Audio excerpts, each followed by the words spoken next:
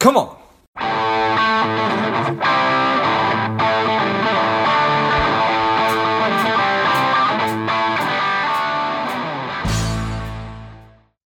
Welcome to Life Love. This is George G, and the time is right. Welcome to today's guest, strong and powerful Dan Ryan. Dan, are you ready to do this?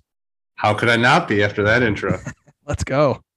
Dan is a CFP. He is the managing partner of Sincerus Advisory. He's a fee-only advisor providing wealth management and investment advisory services to high net worth individuals. Dan, tell us a little bit about your personal life, some more about your work, and why you do what you do.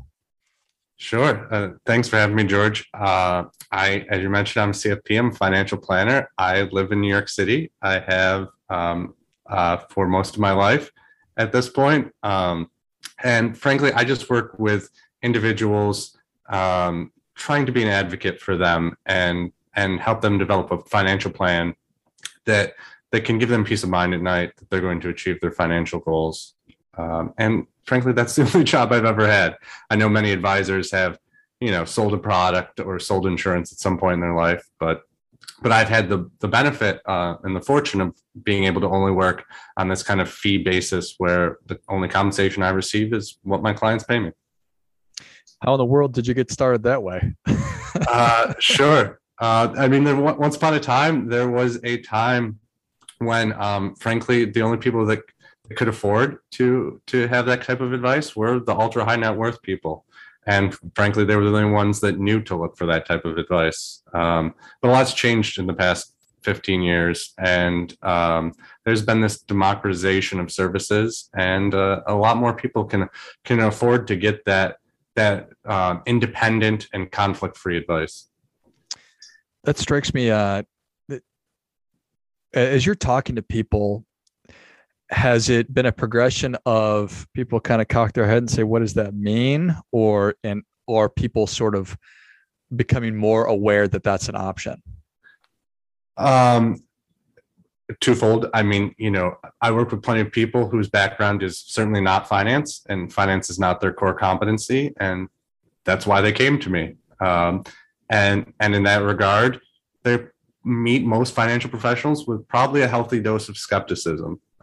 As they should. And so there is a degree of pulling it apart and saying, what actually is fee only? And, I assure you that I have a fiduciary responsibility, and the recommendations that I make have to be in your best interest. And that's the only way my firm operates. Right on. What is a Henry?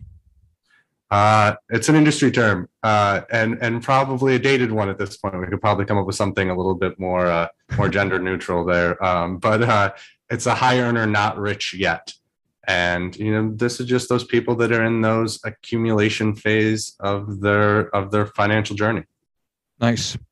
And so it's people that are. I think it's a great term. I hadn't thought about the gender neutrality part of it. Which is probably worth kicking around.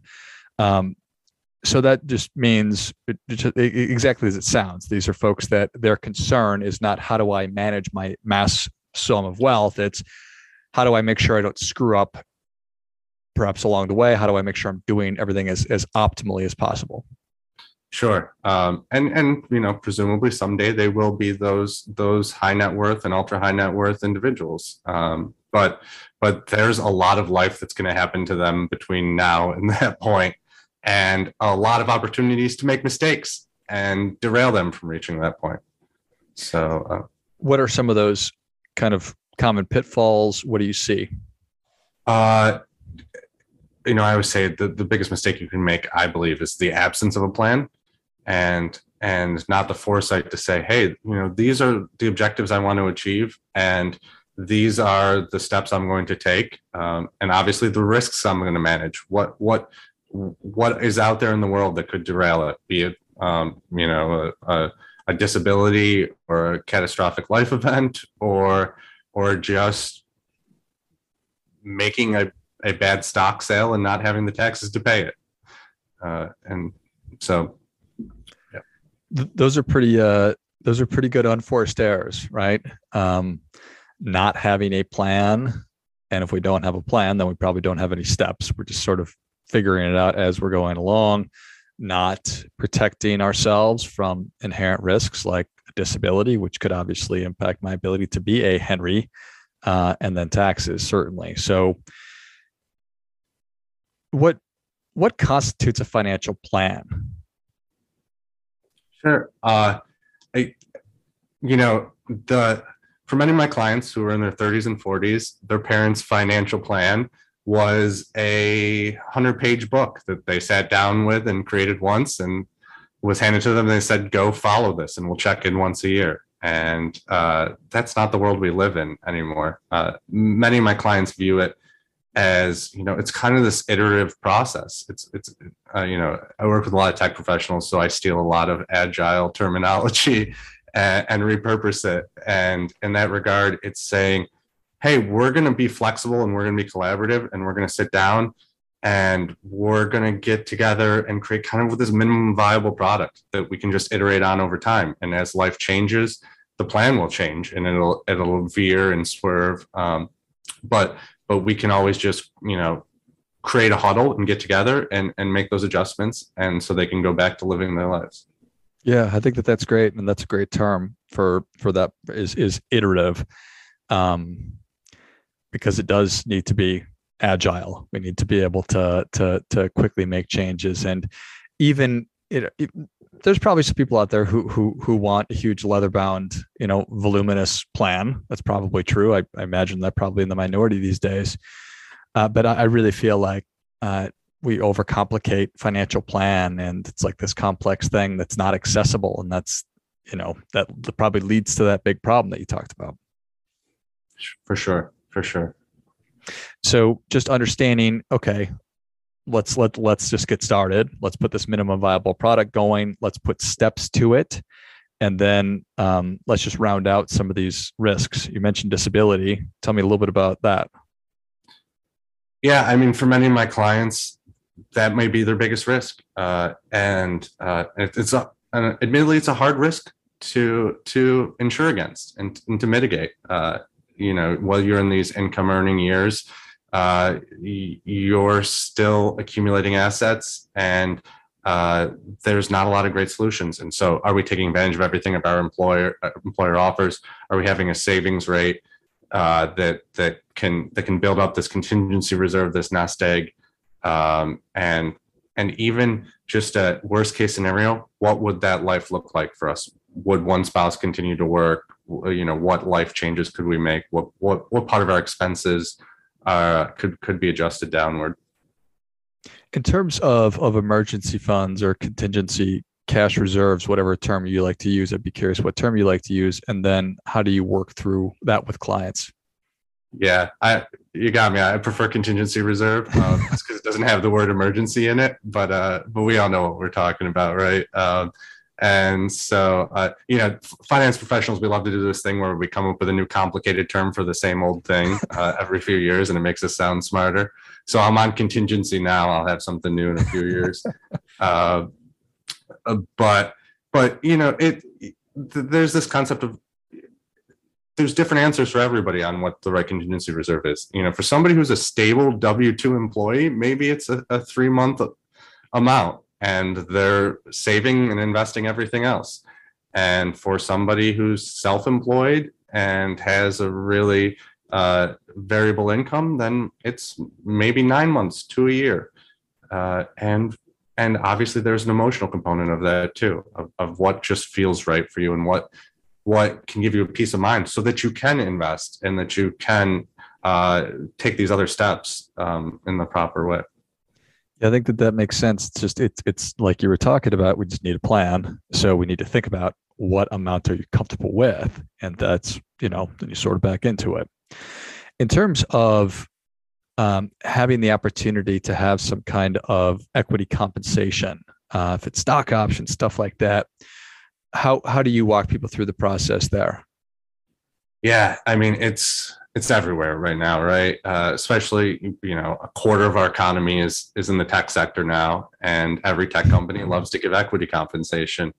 And it's been this interesting evolution because, there's plenty of billionaires that were made at Apple and Google and Amazon. A I hate to tell people that you're probably not going to become a billionaire off of your Amazon, Google stock these days, because those billionaires have already been made. But the companies have leveraged that experience that people still talk about and used it as a way to kind of display some of the compensation upfront to people. And unfortunately, that makes a lot of people freeze and not, as we discussed, be able to make a plan. They just see this really big number that maybe they're going to receive over the next 4 to 5 years, and that looks great, and that's where the decision-making process ends for them. So they just say, "Yep, I'll take it, and I'll tuck that away and not think about it ever again." Yeah, great. I've got $1 million of Amazon stock that'll come to me in the next 5 years, if all goes well and Amazon stock stays what it is, and that's it. Does somebody need to speak with an attorney to read through this? Can they do it themselves? Can they talk to a financial advisor to actually understand it? Yeah, absolutely. Obviously, CFP is a great place to start to decipher this. And a lot of these companies have very similar plans, or advisors work with many employees at one company, and so they have this scale to do it. And companies have pretty good benefits in HR these days to work through it and understand it. So what is the easiest way for somebody to screw it up? Yeah, I'll give you a great example. RSUs, restricted stock units, or awards, are really, really common now. And a lot of people's RSUs vest in the spring.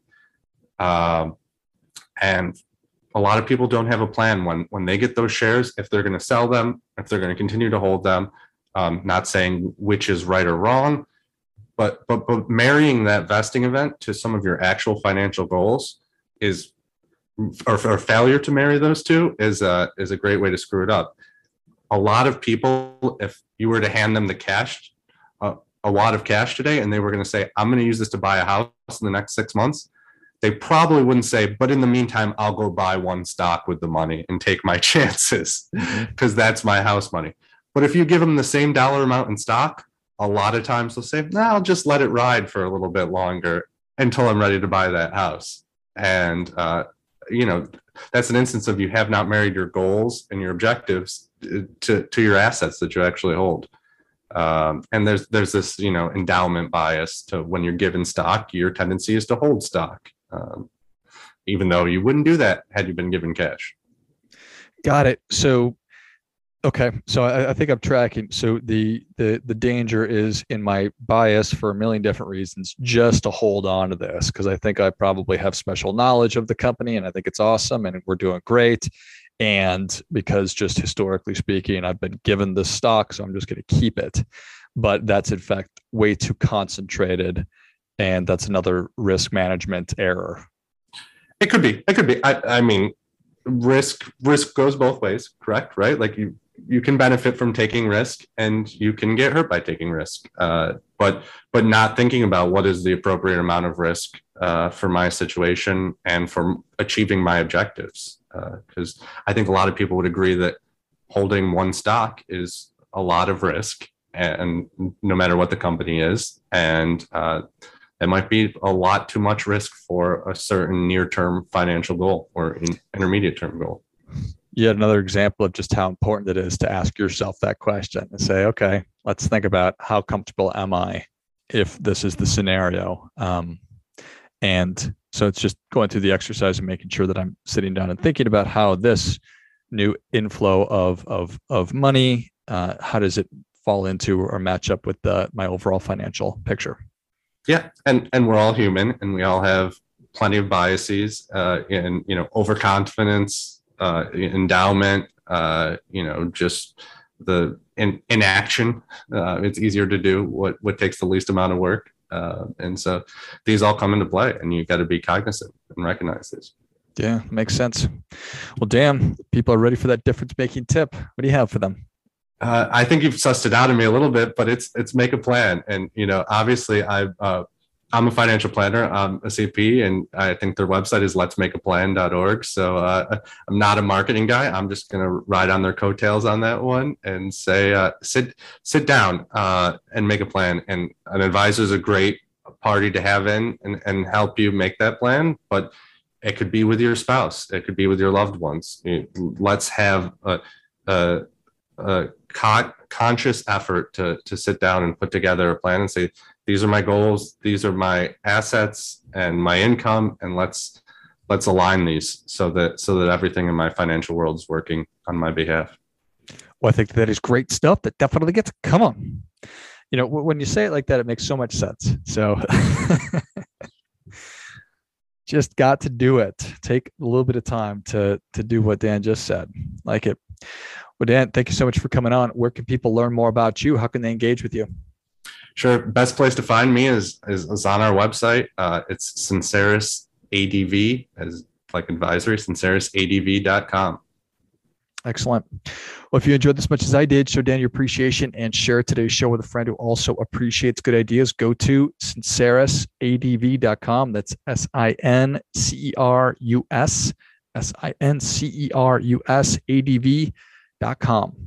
Thanks again, Dan. Thanks so much, George. I appreciate it. And until next time, keep fighting the good fight. We are all in this together.